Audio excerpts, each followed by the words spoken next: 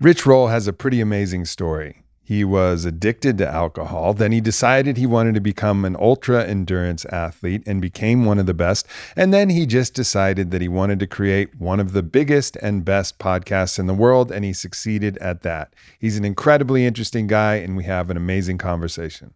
This week's episode is brought to you by Onnit, onnit.com/Aubrey for 10% off everything, by 8Sleep, 8sleep.com/amp for $150 off the Pod Pro, and by Native Deodorant, nativedeo.com/Marcus or promo code Marcus for 20% off your first order. I remember when I was 28 years old and I was looking out at a lot of successful people in the world who were my age or younger than me, and I thought, you know what? I screwed it up. I should have gone left when I went right, and here I am, and it's too late, and it's all done for me.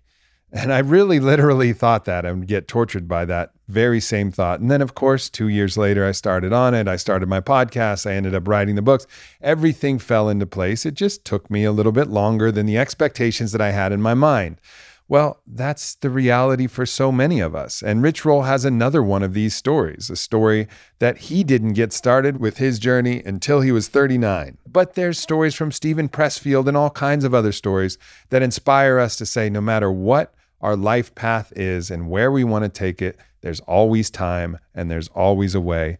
So in this podcast, we cover addiction, we cover inspiration, we cover all of the things that help you get from point A, wherever that point A is, to point B, where you're heading and where you want to go. I can't wait to share this conversation with Rich Roll.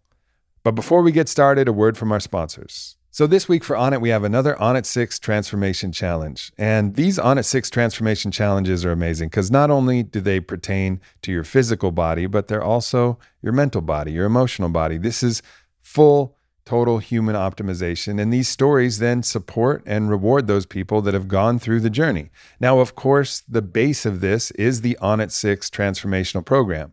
There's body weight, there's kettlebells, there's steel clubs, there's steel mace, and Master Coach John Wolf delivers all of these programs incredibly well. This is the way to set the foundation for a new physical expression, whether you're a veteran lifter or athlete, or whether you just want to get started and lay the foundation. There's ways to escalate each of these programs to meet your needs, and they're awesome. So definitely check that out. To be eligible for the contest, you have to have at least one Onnit 6 program or the Onnit in 30 workouts, which is the faster version of that. And the grand prize winners are going to get $6,000 in cash, $1,000 in store credit, and access to all of the Onnit 6 programs. So it's a rad opportunity, and I've gotten to meet some of the Onnit 6 transformation winners, and it's been a real catalyst for them to be able to reinvest even more into their own life and into their own journey. So check it out. Go to onnit.com/Aubrey or onnit.com/challenge and check out the Onnit 6 Transformation Challenge. Next up, we have 8Sleep. So you've heard me talk about mattresses, and there's a lot of good ones, but do not go to the mattress store. Like, this is not the way to go. And when you're talking about mattress tech, all right, first of all, you want none of the toxic chemicals and all the bullshit that's in all the other mattresses. That's something that 8Sleep has covered. But then you really want to level up. You really want to push the game to that baller status where you're going to sleep like a wee babe out in the grassy fields in the arms of Mother Nature. Well, in Mother Nature's arms, it gets cold at night, and we're used to that. You know, we think we want all the warm blankets and a hot thing, but then we get hot and we throw off our covers. That's not the way. The way is the loving but slightly chilly embrace of those grassy fields at the arms of Mother Nature. Well, 8Sleep's got you covered. They got water cooling system and a water heating system in case those chilly arms of Mother Nature turn like Montana or like Edmonton or some shit and get real cold, and then you're going to want to warm up, and then, oh, wow, this is amazing, and you're going to be like at a hot spring right in your mattress, and that's awesome. Check it out. The temperatures go down to 55 degrees or up to 110 degrees. It's a great experience, and you're in full control. The results are that 8Sleep users have fallen asleep up to 30% faster. They've reduced sleep interruptions by up to 40%, and they just get a more restful sleep. So this is the way to go if you want to bring your mattress game to the pinnacle. Go to 8sleep.com/amp. That's EIGHT sleep.com/amp And check out the Pod Pro and save $150 at checkout using promo code AMP. Again, the mattress is named the Pod Pro. You save $150 at checkout using the promo code AMP at 8sleep.com. And finally, we have Native deodorant. Now, if you've been paying attention, there's a lot of discussions going on about vaccines right now, and that makes sense. And one of the discussion threads is around aluminum. Now, aluminum is used as an adjuvant in a lot of vaccines because it's very toxic to the immune system. It creates a strong immune response, and that's one of the things that many vaccines use. Now, it's not in the vaccine that everybody's talking about right now, but it is in many of the vaccines. So when you start to pay attention to the toxicity of things like aluminum, you realize that you want to get this shit out of your body. Great to put in a can, and any piece that breaks off your can is going to be big enough that it's not micronized, so it's not going to absorb into your bloodstream the same way and cross the blood-brain barrier. But when you have tiny, tiny micronized pieces of aluminum like are found in deodorants, that's going to go right through your skin and into your bloodstream, which is absolutely why you got to pay attention to the products you put on your body as well as in your body. And Native deodorant, they got that covered. The products are made with impeccable ingredients. They smell awesome. And I really just encourage you guys to check it out. This is the solution for natural deodorant. So go to nativedeo.com/Marcus or use the promo code Marcus at checkout and get 20% off your first order. So nativedeo.com/Marcus and enjoy the most badass deodorant I have ever found. And now an uninterrupted podcast with Rich Roll. Your story, if we were going to use a metaphor, a floral metaphor, I mean, we're talking lotus flower here. It was some heaviness, there's some muck, there's some depth, some mud that you had to go through. And then the flowering of your life has really been incredibly profound to see where you went as an athlete and now where you are as a podcaster and just an inspirational figure out in the world. But to tell the story, let's go back into the darker times, into the heavier times, the denser times, the mud, the muck, the genesis of, some challenge that led you into addiction and a lot of challenges in your early life. Yeah, sure. I mean, I would couch it initially by saying that, all my needs were met as a child. Like I didn't have a hard childhood. I didn't have a David Goggins type of experience growing up. I have two loving parents who met my needs. And I was taken care of, and they're still married. So I didn't experience a traditional type of childhood trauma. That's not really part of my narrative. But I think we all have dark moments of the soul, and we all have. No one gets out of life alive. We all have our issues, and mine. Maybe are pedestrian, but they were painful for me. I mean, I was a very insecure, introverted kid who really struggled to make friends as a young person, was somewhat self-isolated from people. I was the kid that got bullied on the playground and wore an eye patch and headgear and, just was not a vision for you. And I think that what drove was the me eye patch to for? be, I have a weak eye. It's still weak. It didn't resolve the problem. So I'm sort of cross-eyed if I'm not wearing my glasses. And the idea was you put a patch on your strong eye to strengthen your weak eye. Right. Yeah, it didn't really work out though.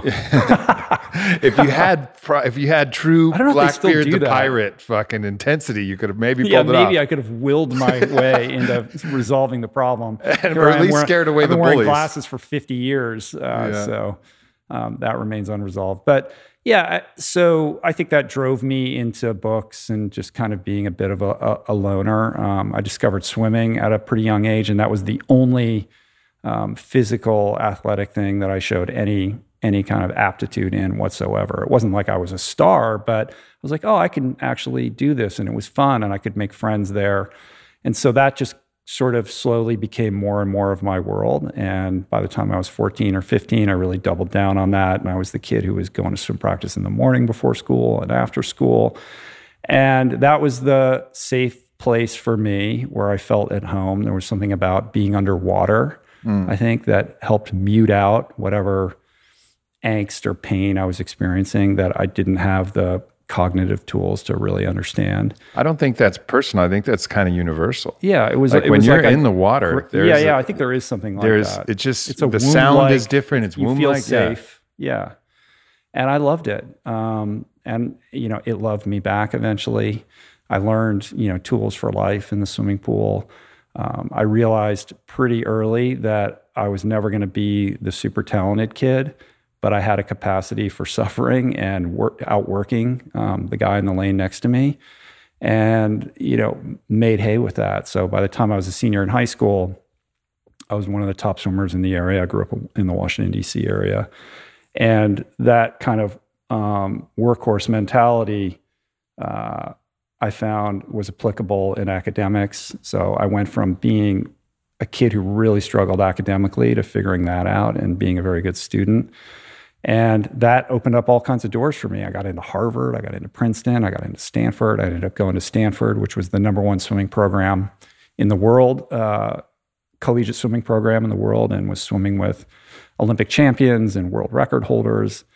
Even though I was very much a bench warmer, like I was not a scholarship athlete, but I was like, this is my chance to play with the big boys and see if I can mix it up with them.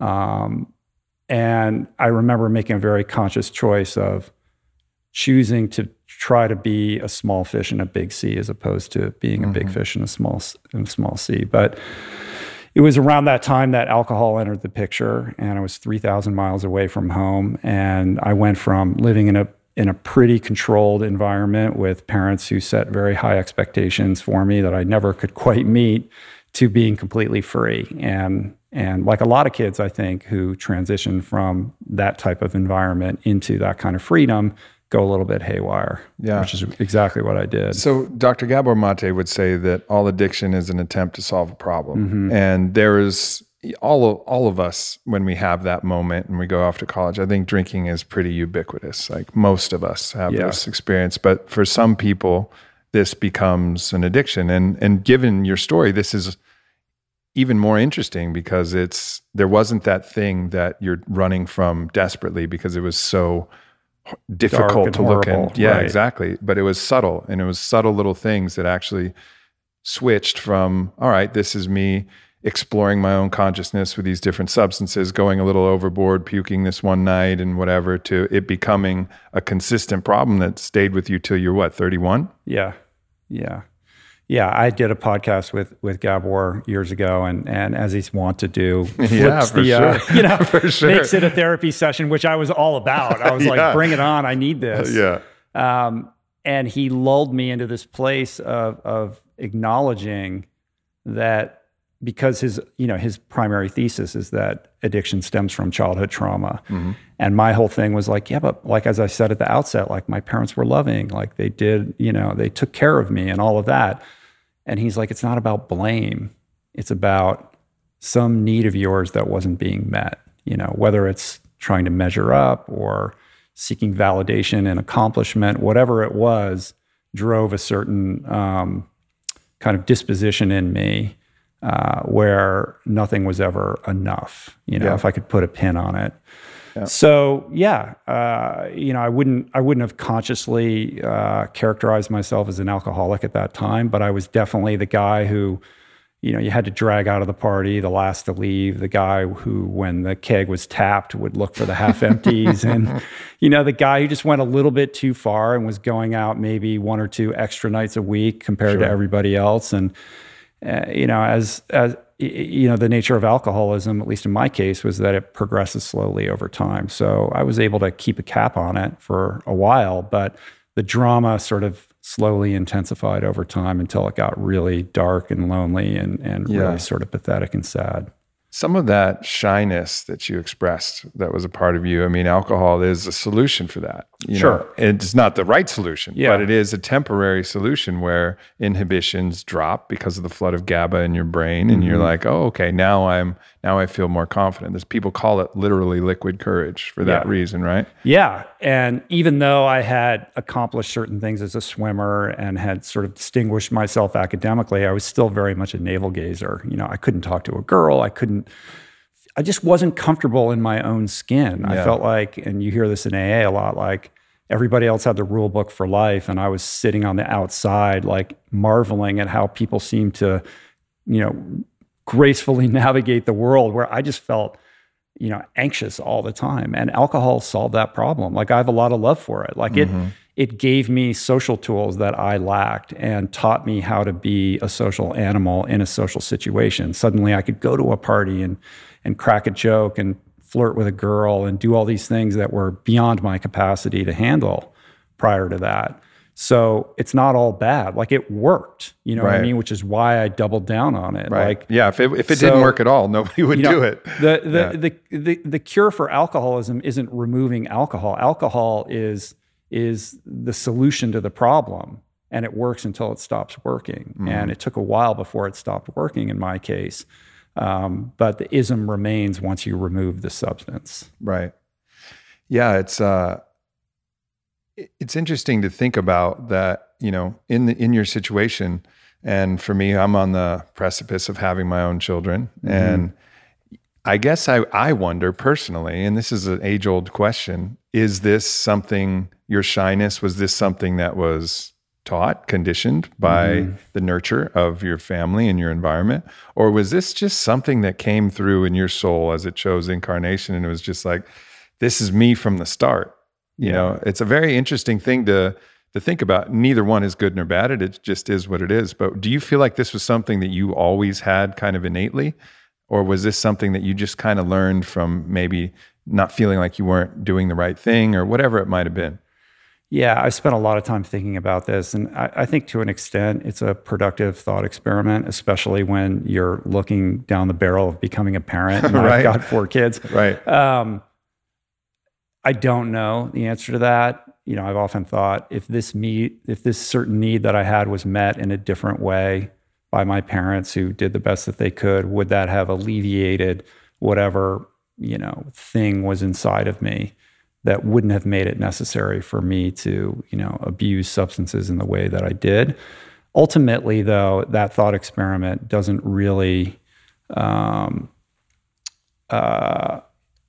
provide me with a solution for life. So Right. I've learned over time to kind of let go of that. And I'm much more focused on what I'm doing today and how I can, leverage these tools that I've learned to ameliorate, the disease as it rears its head, and other kind of behavioral stuff. Like, it's very rare that I would crave alcohol these days. Like, I don't think about it. It's been so long, but I still have the ism, and that pops up in all kinds of ways and makes me an asshole or resentful or frustrated or, grinding on this problem. Like we were talking when I walked in, like, we're both enjoying amazing lives. Like, we're very privileged to get to do what we get to do and meet these amazing people and support our families, by doing it.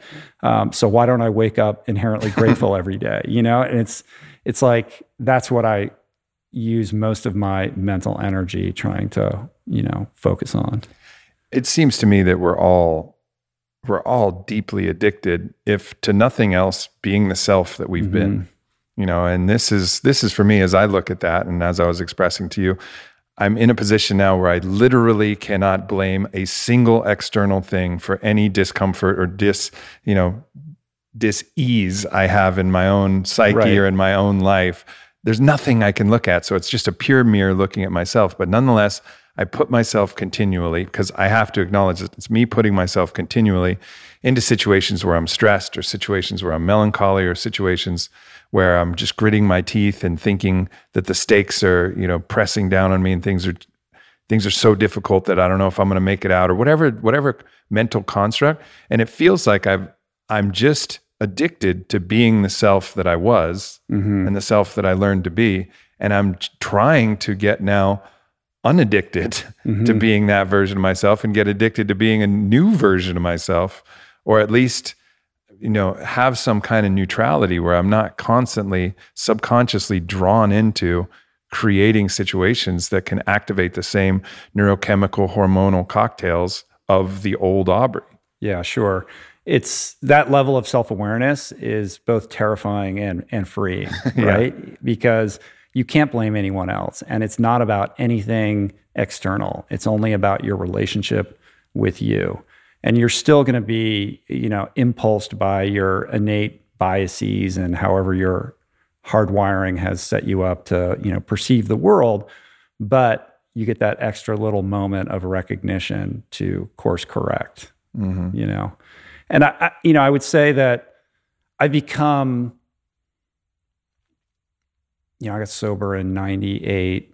So I've been in this thing for a long time. And when I came in, I just thought, oh, it's drug addicts and alcoholics. That's what addiction is. But I've become convinced that addiction lives on this massive spectrum. And we are all victims of addiction on some level, some mild and some extreme, from the guy lying in the gutter with a bottle to the guy who can't pull the needle out of his arm, to the compulsive scrolling while we're taking a shit, or the guy or the woman deep. who that one runs deep who goes from bad relationship to bad relationship, Sure. Repeating a certain pattern because there's something about that they can't, there's a compulsivity to that they can't control. So I think thinking about addiction more broadly makes it applicable and instructive and useful for people as they develop enough self-awareness to have objectivity on how they maneuver the world and the daily habits that they continually find themselves, falling prey to that are leading their lives in the wrong direction. And the impulse to addiction, the way that we're wired, it doesn't have to all be bad, because I knew someone, I dated her before I got with my wife, and her name is Maya, and we actually did a podcast on gratitude. And what I found about her is she had a daily gratitude practice that was unbroken for 7 years. And she was addicted to gratitude, like literally addicted to gratitude. Uh-huh. And it was amazing. She was such a happy person. Yeah. And it was like, jealous. Yeah, exactly. But she forged that addiction. But it is a practice, right? Absolutely. So it didn't come, she didn't necessarily wake up feeling grateful, but by dint of, her allegiance to that practice becomes that which she aspired to become. And it was a 30-minute practice. Like it was like a legit practice that she did. And there was different versions. It wasn't the same thing every day. She had a whole curriculum that she developed, and being grateful for different aspects of her life. Sometimes it was air, sometimes it was money itself, sometimes it was love, and there was different practices. A lot involved journaling, but really feeling it. And it obviously she chose that because at some point prior to that, she wasn't feeling grateful. She was solving a problem. Right. And she just chose a solution that she could become addicted to. That's pretty much, if we're going to choose something, that's about the best That's a pretty good one to latch on to. Yeah, exactly. Yeah. And so that's possible with the same mechanism that drives people to all of the things that you mentioned prior. The same mechanism can kick in and get you addicted to those things. Or perhaps in your case, you became addicted to running and triathlons. Yeah. I think it's important to frame addiction in the context of behaviors that are leading towards some negative outcome in your life. Like, yes, you can have an addictive relationship with something that's good, but the pernicious kind of definition of addiction would be something that you continually repeat in your life that is wreaking havoc or causing problems for you. But people say to me, oh, you got into ultra endurance sports and you just, shifted from one addiction to the next. And I'm like, yeah, probably. They're expecting me to fight back on that. And I'm like, no, I acknowledge that. But I will say that there's a qualitative difference in that pivot, which I've gone through phases of obsession with, I'm not obsessed with it now, moved my life in a positive direction. And were more like spiritual odysseys of self-discovery than ego-driven or performance-oriented. Or escapism. Yeah. There's an escapist element to it, I think. But what's particular to endurance sports, especially ultra-endurance sports, is you're forced to spend an unbelievable amount of time alone. And I was going through a lot of existential angst at the time that I was heavily involved in that, because I had problems that I was trying to solve about who I wanted to be and what I was here to do. And I wasn't finding ready answers to those questions. But all of that solace that came with hours and hours on the bike or trail running or what have you, allowed me to kind of, allowed all of that to percolate, and ultimately have kind of led to everything that I've been able to create and manifest as a result. Let's go to this middle period between 31 and 40. 31, things must have been at 30-ish. Things must have gotten to their darkest point.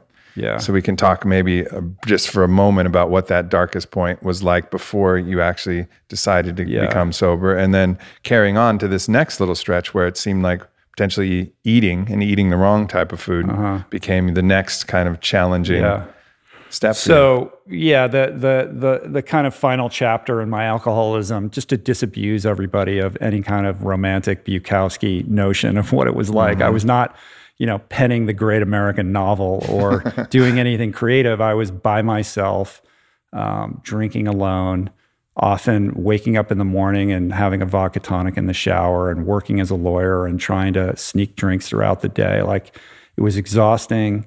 It was sad and lonely. I had burned bridges with friends. I was unreliable.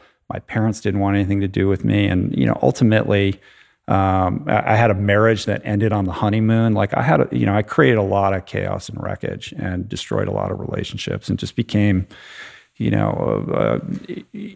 irresponsible, unreliable member of society, living like 2 blocks from here, sleeping on a bare mattress on the floor of a shitty apartment with no furniture, and the phone wasn't ringing. I'd gotten 2 DUIs. I was looking at possible jail time. I was going to get fired from my job, and just woke up one day, after a bender, and nothing particularly terrible had happened that night, but I had kind of reached that nadir where I was like, I can't do this anymore. And I had been seeing an addiction therapist, and he was like, "Are you ready?" And he's like, "I got a bed for you," and ended up going up to Oregon and checking into a rehab, thinking I was going to do a quick couple-week spin dry because I was so important and I had to get back to my job. And, had this epiphany, coming to there that my best thinking, I thought, oh, well, I'm the smart guy. I was literally, institutionalized. And that landed on me like a ton of bricks. And I just realized, like, I better figure this out because the future is not looking bright. And started opening up and taking direction and listening and letting go of how I thought things should be. And for the first time was honest about the things that I was doing and the ways that I was behaving. And I remember a counselor telling me, like, you have a case of alcoholism that we typically only see in like 65-year-old men who come in here who have been drinking for the better part of their lifetime. And if you don't get this, like, you're probably going to die. And he just said it so point blank, like, I'll never forget it. And it scared the shit out of me. So he said, I think I know that you think you're going to spin out of here in 28 days, but we think you should stick around. And I just said, I'll stay here as long as you think I should be here. And I ended up living there for 100 days, which is kind of a long time to be in rehab. Sure. But that saved my life, and I came back to Los Angeles, went back to my job, but my real job was sobriety. Like, I just took it, super seriously. I was going to multiple meetings a day and really committed to building a strong foundation of sobriety as if my life depended on it, because it did. But in the decade that kind of ensued, the other thing that kind of came in was this, and it's part of that like achievement thing or trying to get approval. Like, I was on this path to becoming that successful person that society and my parents would approve of. In my mind, that meant like being a partner in this law firm and having the nice car and the nice condo or whatever it is. And I was really intent upon making that happen, and just, transferred a lot of alcoholic energy into workaholism and grinded until I was 39 years old and 50 pounds overweight. And, brushing up against this existential crisis that I mentioned, because never once for a minute did I stop or pause to consider, like, what am I doing? Like, is this what I want? Like, who am I doing this for? Am I doing this for approval, and approval of whom? You know, it's sort of like the great Tyler Durden quote, you know, we work jobs we hate to, you know, make money, to buy things we don't need, to impress people we don't care about, to paraphrase loosely. You know, and I was successful in that. Like, I had achieved a certain level of success, and I repaired my relationships with my family and my friends. And from the outside looking in, it all looked pretty good. Like, I was on a good path, but inside I was really dying. But I didn't know where to put that energy, even though I had these tools from sobriety and I was very plugged into 12-step and all of that. You had a good community. Yeah. I mean, it's like so strong here in LA. I made I needed all new friends. You know, I needed, it's like, you know, all my other friends were partying and going to bars. Sure. And what's great about LA is that there's so many young people who are doing cool things, who are full of life, who are all about sobriety. And I really, you know, tapped into that, and that was huge for me, and still is. Like, they're still, I would say probably so the friendships I made in '98, essential. like the people that I got sober with are still some of the people that I'm closest with. And just was eating like shit, and, you know, fast food diet, and, you know, a lot of like, what was your favorite fast food jam back in the day? I mean, you know, the ultimate double cheeseburgers from Jack in the Box on the way home. I had a few of those. You know, between sourdough jacks. Yeah, a couple of those. Yeah, maybe like appalling. I mean, I would. And did you ever get into the double Western bacon cheeseburger? I got into that. I got into that when I was in my younger plenty days. of that shit, and just take out Chinese food in the law firm, and working long hours, and, you know, hitting the drive-through, and, you know, medicating myself with food as much as anything else.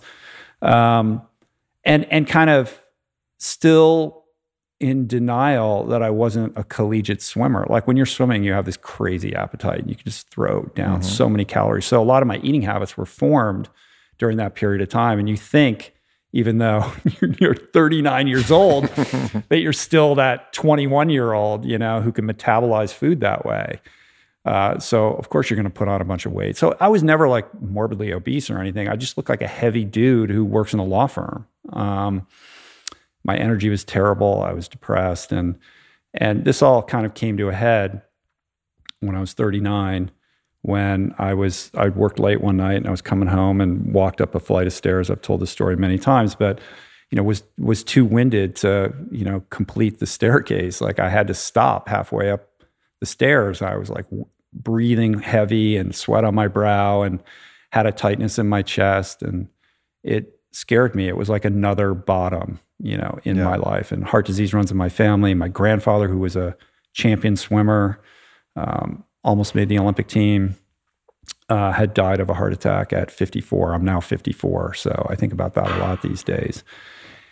And I just had this moment, you know, and I think these moments are visited upon all of us if we have the aptitude to be paying attention, where I didn't just know I needed to change. Like, I had this spark of willingness, and it reminded me of the day that I decided to go to that rehab. Like, that one decision, or that one moment where I was willing, and I picked up the phone and called my therapist and said, I'm ready to go, like, changed my life forever. Like, little moments like that. And I felt like I was having another one of those experiences. And because I had that prior experience, I knew how powerful they could be if I could hold on to that energy and leverage it immediately into some kind of action that would reframe my experience. Yeah.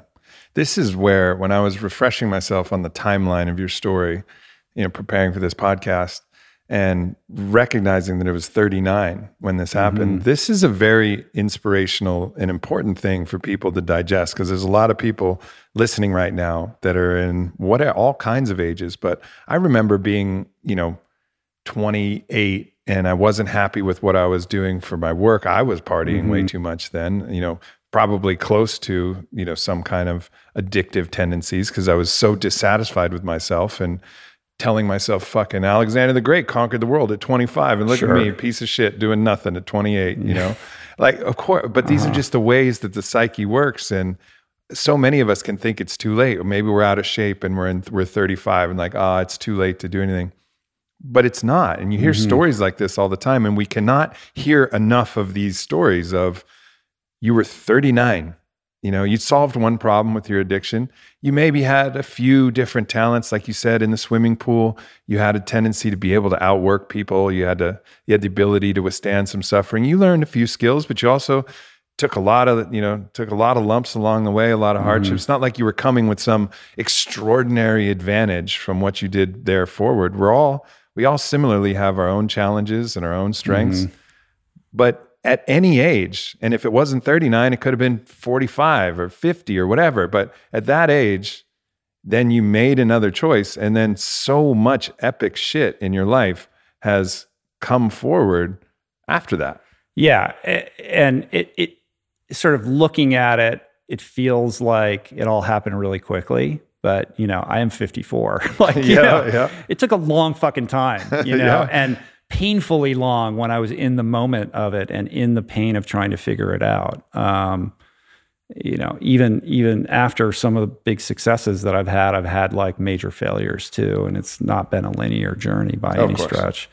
But yeah, I mean, it wasn't like I up and quit my job and just changed my life overnight. Like it was a very, slow process, but yeah, it began with changing my relationship with food. Was that when you decided to go vegan at that point? No, not right away. I mean, I knew like after that staircase incident, I knew like I need to do like a rehab, like I need to go to detox for lifestyle. You know what I mean? Yeah. How can I create that in my life? Like I wasn't going to go away again, but how can I have a version of that will allow me to like, shut the laptop off and like reboot the operating system. And, the first couple days, like on the way to rehab, I drank the whole way. I showed up like just sloshed and loaded, and it took like 3 days for the cobwebs to clear. And they put me in a shitty room with like rubber sheets and the whole thing. And I was like, I need that, I need that. So how do I do that? Well, I was like, I'll do a 7-day juice cleanse. Like I'd never done anything like that. Sure. Now everybody's doing them. I'm sure they were doing them before, but it seems much more in the zeitgeist than it was at that time. I'd never gone a single day without eating solid food. That seems hard. Like I needed to do something hard, like a challenge. And that was what I arrived upon. Like I didn't really give it that much thought. I was like, this will be hard. Like I'll do that. It'll be difficult. And it was, the first couple of days. I'm sure you've done, versions of this. The first 2 days, it's terrible, get brutal.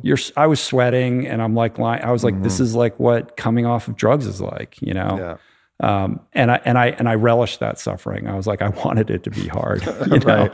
But by the 7th day, as you know, like when everything clears, even though you haven't eaten any food, you feel unbelievable. You have this for people who've never experienced it. It's absolutely remarkable. Yeah, like you have no idea how good that feels, but you really do have to earn it because as like good as anything in life, you have to earn it.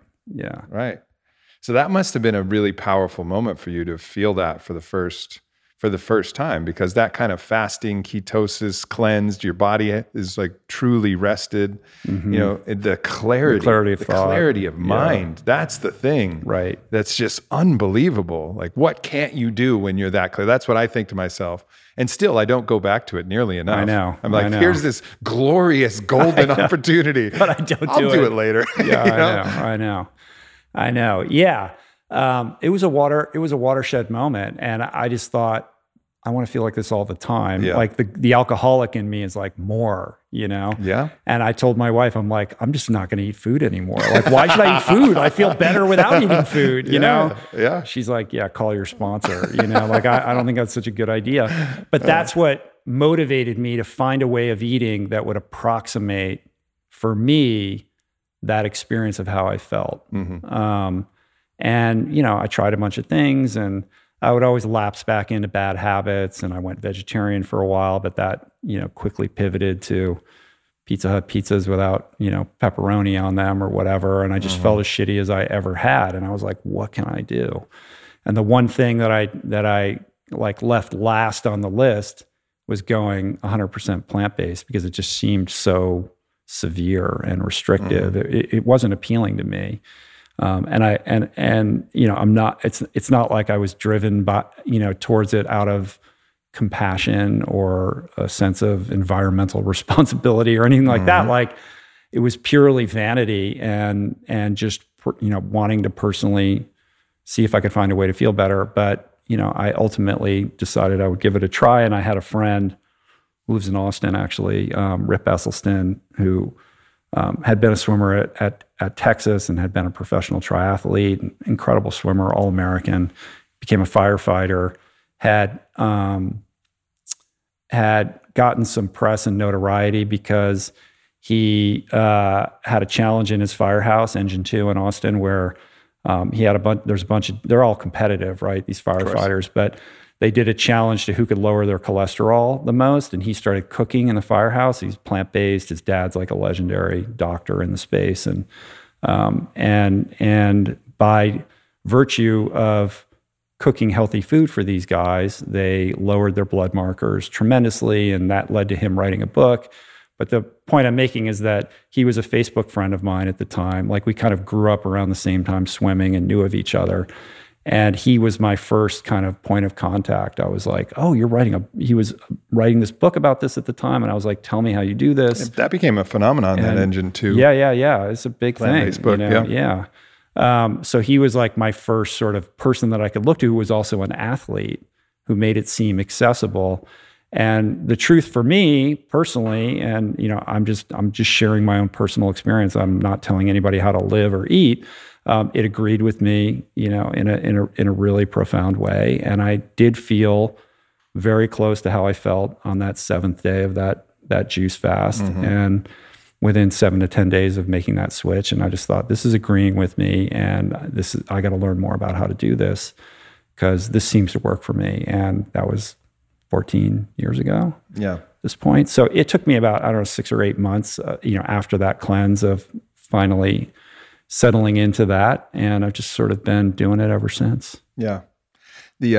Just to touch on that, you know, a little more briefly, it's people can sometimes get lost in the rules of the thing, but then you can play in the rules of a thing and totally make a mess of it. As you said, vegetarian, you can go to Pizza Hut and eat Pizza Hut pizzas. You can go to Olive Garden and get, you know, some kind of Alfredo dish with the whatever processed breadsticks and be like, yeah, I'm vegetarian. Right. Well, you're not really doing anything good for yourself at all at that point. And now, you know, there's so many meat and dairy analogs that are available that they're figuring out how to make that stuff taste good. And it doesn't necessarily mean it's healthy. So you can very easily be a very unhealthy vegan. Yeah. So it's about whole foods. It's about doing it right. It requires some education. And I'm not perfect. Like, you know, I like to, you know, I'll, you know, indulge in the vegan junk food, you know, and then convince myself that I'm being healthy. You know, I do it just like everybody else. So. Yeah. I think that's just that important lesson of follow your heart, listen to your body, but don't get so lost in the rules that, you know, you're not even actually paying attention to what you're doing for your body. Like, allow the rules to be, you know, I think that's just one of the things that I would recommend is really think about what you're eating, how close to the earth it is, how much like nutrients are actually coming through this, how much other crap is in it.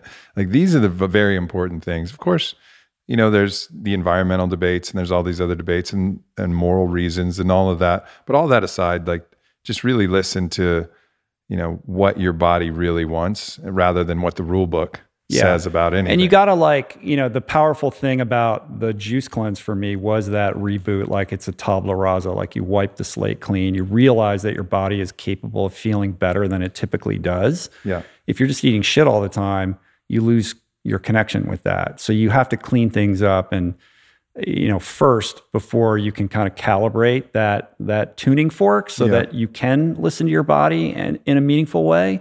But yeah, I think you're exactly right. Like, try a bunch of shit, see what works for you. Right. You know, journal it, write it down. Like, oh, I felt, you know, an hour after I ate this thing, I felt like shit. When I eat this, I feel better. Okay, noted, you know, and just be in a perpetual state of refining that. Yeah. and have the discipline to back up what, right. Because it's so funny what different bargains will make for a short little amount of mouth pleasure. Yeah. Or some kind of social, like I try not to eat sugar desserts, but I'll be out to dinner with somebody and they'll want desserts and they'll hand out 4 spoons. And it's like, I kind of want the bread pudding, but I don't really want the bread pudding, but I feel like there's 4 spoons and we're all doing it. So yeah, but even more than that, I would say, I remember in early sobriety, people would talk about their food addiction or emotional eating. And I was like, what are you talking about? Like, I didn't understand that, but it wasn't until I've gone on this nutrition odyssey that I've become very attuned to the way in which my eating habits will mirror, whatever I'm going through emotionally. Sure. And when you do that math and you realize like, oh, I impulsively grab for this right after I have the fight with my wife, or like totally. What is the feeling inside of you that is so painful that you need to numb, that you're reaching out for some food product to ameliorate that, and I think we all do that on some level. Yeah. That level of awareness is crucial. All right. So you make this decision, and then at some point you started training, right? Because you went on to accomplish, and we'll talk a bit about this, some pretty incredible things in the ultra space. But at some point you had to decide, all right, if I can't make it up the stairs without getting winded, I got to start training. Yeah. So like, what was that like? Well, it was gradual also. With the change in my nutrition, I had this, resurgence of vitality. I suddenly had a ton more energy than I was used to. I'd be like tapping my foot and like this, and my body wanted to move, and in that 10-year period after getting sober, like I was just working, like I wasn't taking care of myself. I wasn't training, and movement is such a big part of who I am, and had brought me so much joy as a young person. And I just had put that in the rear view mirror. Like, that's what kids do. I'm an adult now. I don't do that anymore. But I couldn't ignore my body anymore. My wife was like, will you please get out of the house? And like, you're driving me crazy. So yeah, I just started, I started jogging a little bit, and there's a pool near my house. I went and checked it out for the first time. I hadn't swum in years. My wife bought me a bike for my birthday, and it was all very casual. Like, it was a slow process of just reconnecting with my physical self. Mm-hmm. And I had no aspirations of becoming a competitive athlete. I was just enjoying the process of recapturing that aspect of who I am, and realizing like this epiphany that brought me joy, and this commitment that I made to myself that I was going to honor that, no matter what. Like, I like doing this. I know, I'm a lawyer and I'm supposed to be like this, but like, I'm going to continue doing this because there's something very primal about this that is fundamentally who I am, and I'm done ignoring it. But, that just slowly started to build. I got fit pretty quick. I lost the weight really quickly. I was recovering really fast, and I'd never really been a runner, but like my volume and my mileage was escalating really quickly. Do you think that a vegan diet is typically very low inflammation? Mm-hmm. Do you think that the lack of systemic inflammation from your diet helps you recover from post-exercise inflammation? Huge. I mean, I think that's a big part of it. And there's a lot of ultra runners that are plant-based. And I wouldn't say that eating a plant-based diet fundamentally makes you a better athlete, but it is, if you're doing it correctly, it's very anti-inflammatory. Mm-hmm. And as you know, recovery is everything. It's one thing to train really hard, but if you're not recovering properly, you're not able to repair your body and bounce back and do it again and again and again and again. And the gains that you want to see are the result of the rapidity with which your body can do those repairs overnight, so that you can train harder, you can go longer, you can go faster, and all of that. Like, you're able to pack in a lot more quality training into a shorter period of time, which over the course of a season or a number of years is going to translate into, fundamentally more gains. Yeah. And, this is, so you went on to compete, and, you're competing in the open division with people of all ages. And, when you're talking about some of your Ironman competitions in the Epic 5 Challenge, which I want to get into, I mean, you're ranking with the best in the world in the top 10 of this. And you're not exactly in the age category of someone who's, typically in the prime of their athletic. Yeah, no. I mean, I would say that in ultra endurance, there's a lot of older athletes. There's something about the human body's ability to continually improve endurance that isn't the case necessarily with like speed and power and agility. So that probably played into my favor. But yeah, unusual for a guy to go, even though I had this swimming background and knew how to suffer and knew how to push myself, hadn't done it in a very long time.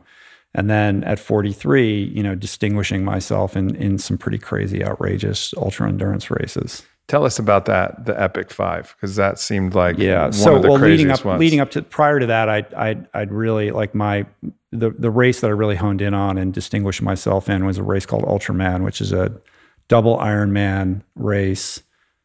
For people that don't know, an Ironman sort of accepted as the ultimate endurance challenge. Over the course of a day, you swim 2.4 miles, you race your bike 112, and then you run a marathon. This race is twice that distance. You circumnavigate the entire Big Island of Hawaii, but you do it in 3 days. So it's a 3-day stage race. The first day you swim 6.2 miles and ride your bike 90 miles. Ending up in Volcano National Park, so there's tons of elevation gain. It's a long swim. Yeah, it's a long swim. yeah. But it's the one triathlon where swimming actually makes a difference, and swimming is my strength. So I was able to just crush everyone on the swim and get out 10 minutes ahead of everybody, and just be looking behind myself the whole time because I'm a very average cyclist. The second day is 171 miles on the bike, and then the third day is a double marathon run, 54.2. So I got sixth in that race. It's a world championship race. I got sixth in that race in 2009.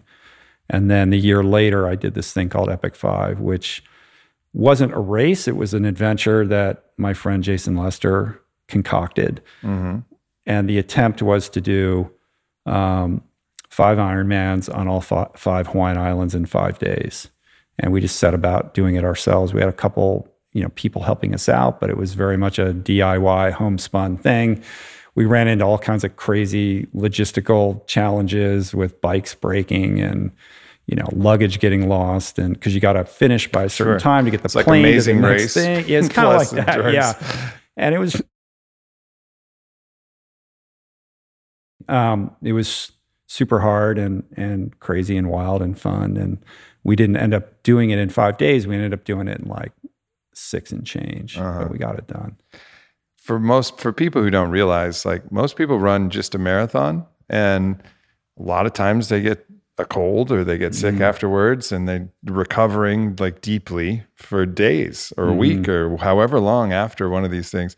An Ironman is particularly, it's considered like the gold standard of this, because not only are you doing a marathon, you're also doing the swim and you're also doing the bike, and everyone's like, whoa. Yeah. But then you were doing double that and then over the course, and then you're like, screw it. Let's do 5 of them, and figure it out. And it's hard to fathom for people who haven't, been exposed to that or haven't participated. I've never done it. I've just spoken to a lot of people who have and understand it. And so I don't know experientially, but to even try to grasp that, it's like, whoa, this is something else. And I think it's very difficult for someone who hasn't experienced something like that to really get it, what an accomplishment that is. Yeah, it's some time has passed. Like I haven't raced in a couple of years now, so I feel like I have a little bit more perspective on it now. And what's cool is that there's always people out doing crazier stuff. So I'll always minimize. I'm like, yeah, I did that, but like this other guy did this other thing, And so just honoring that and being like, yeah, I did that. That was really fucking cool. But I think the way it works is like the frog in the water that gets a little bit hotter and hotter and hotter until it's boiling. Like Laird Hamilton doesn't just drop in on Jaws. Like he's surfing waves his whole life, and they're getting bigger very slowly and incrementally until he's totally comfortable dropping in on the biggest wave in the world. In ultra endurance, like you're just kind of slowly acclimating to greater and greater volume until it suddenly feels normal. So as outlandish as it sounds, and as intimidating and as scary as it was, the prospect of attempting that, I'd done enough where I felt like, yeah, we could probably do that, But that only comes from putting in the time and the experiences that you garner and the fitness that you accumulate through many years of training. I mean, when I was training for those things, I mean, it was a job. I was training like 20, 25 hours a week. Sure. And when you're not training, you're doing all the recovery stuff and the nutrition stuff and taking care of all the little details and all the logistics and all that kind of stuff. So it was sort of all consuming.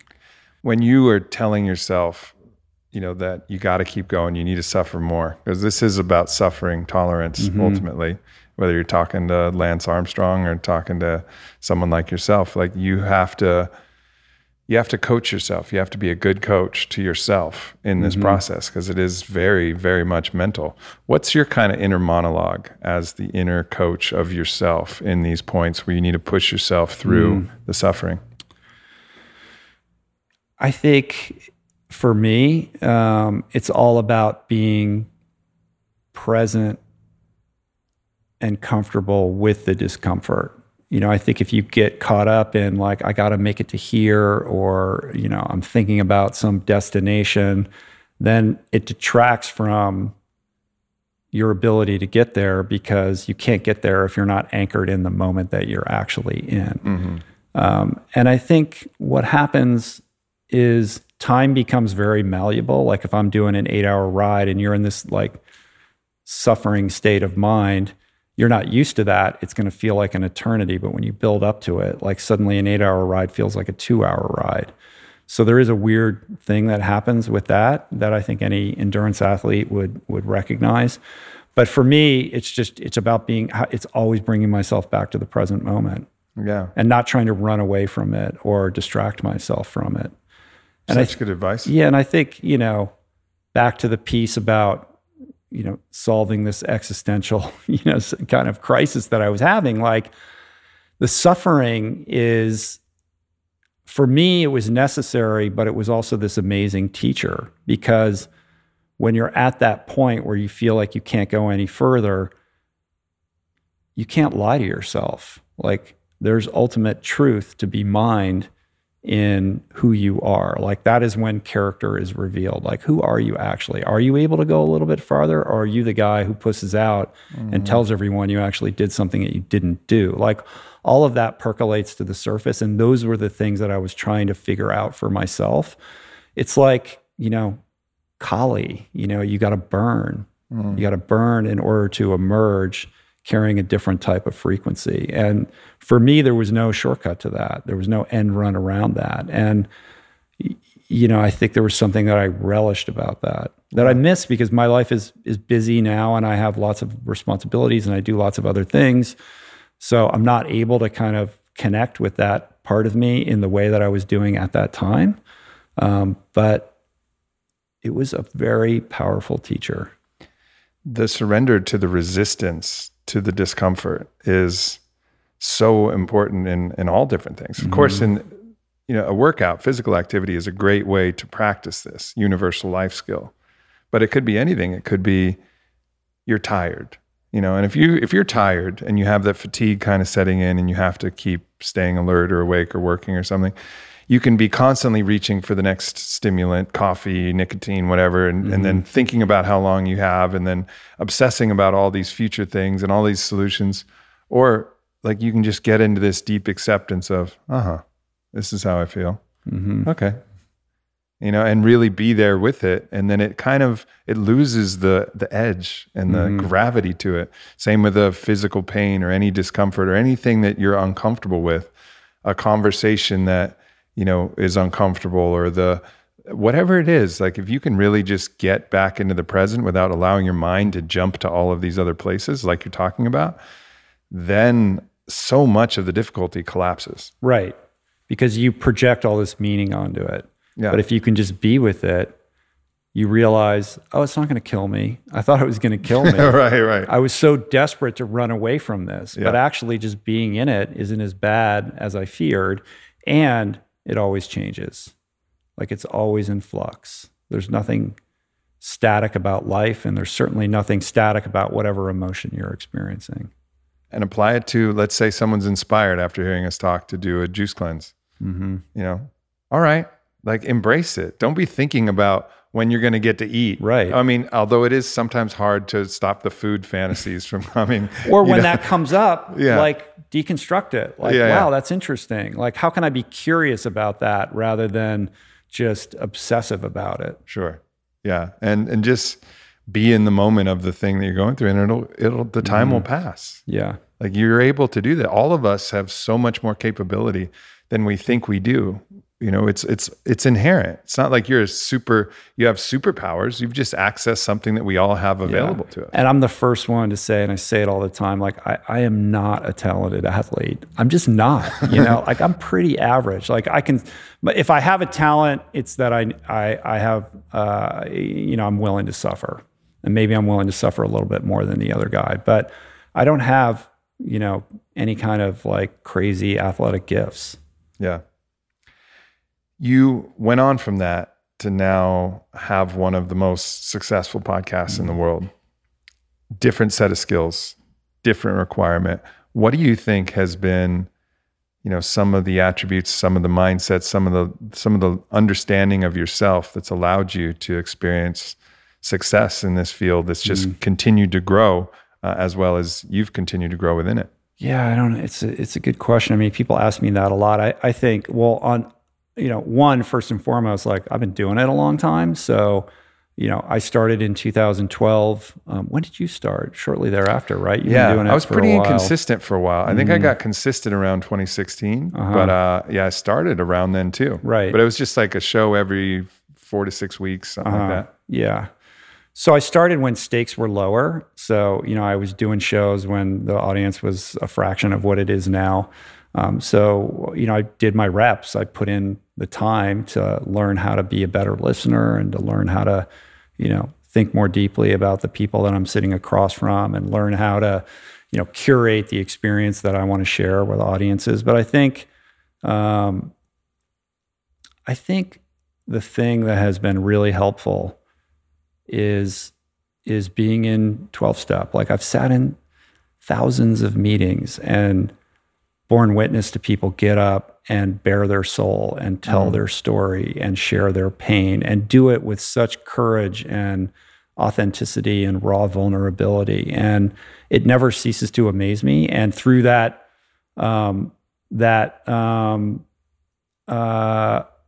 you know, same container, I've learned how to do the same myself and gotten comfortable sharing things that a lot of people are too afraid to share about their truth. And there's something so powerful about that. So, you know, part of the spark or the original genesis in doing a podcast was I wanted to be able to share that type of experience with a broader audience. Like, it doesn't have to be like an AA meeting, but I wanted to create a space where I could help people feel comfortable sharing their emotional truth in a vulnerable way. Yeah. And I've learned to do that by leading with vulnerability. You can't expect somebody else to share that if you're not willing to do it yourself, right? That's right. And to create a safe container for people to do that. So I think that's a big piece with it. And I think that's why you see a lot of successful podcasters who are in recovery. Like, I think that's a big reason why Dax Shepard is so successful and so good at what he does, because he comes from that tradition and he understands that piece.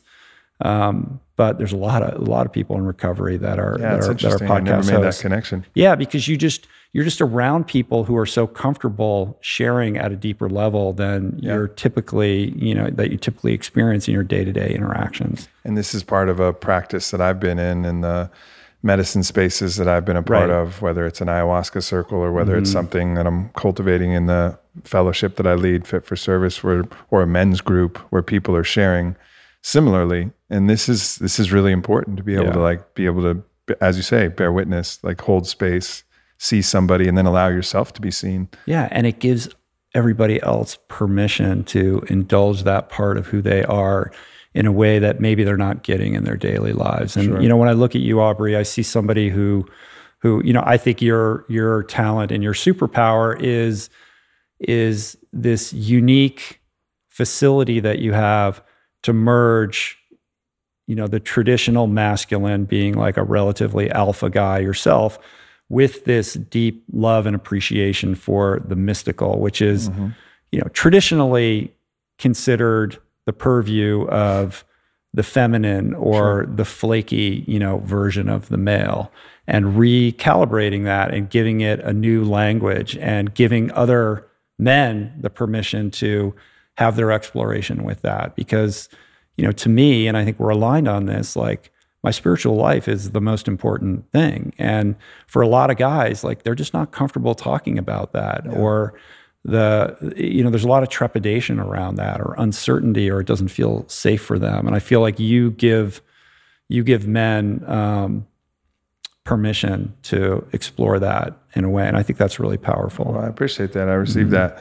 And I think it's essential, if we're locked and restricted in some way from the full expression of who we are, because we are physical beings, and it's nice to go out there, swing some kettlebells, and, go sparring, do whatever you want to do, roll jujitsu, whatever that expression is. Like, I celebrate that. But if you don't also celebrate our spiritual access and potential, man, you're missing out on a big part of life. Or vice versa. If you're just focused on spirit, but you've never seen what this amazing body is capable of when you just allow it to push a little bit, it's just, it's kind of a tragedy to only be able to experience one side of it. Or let's say your emotional depth.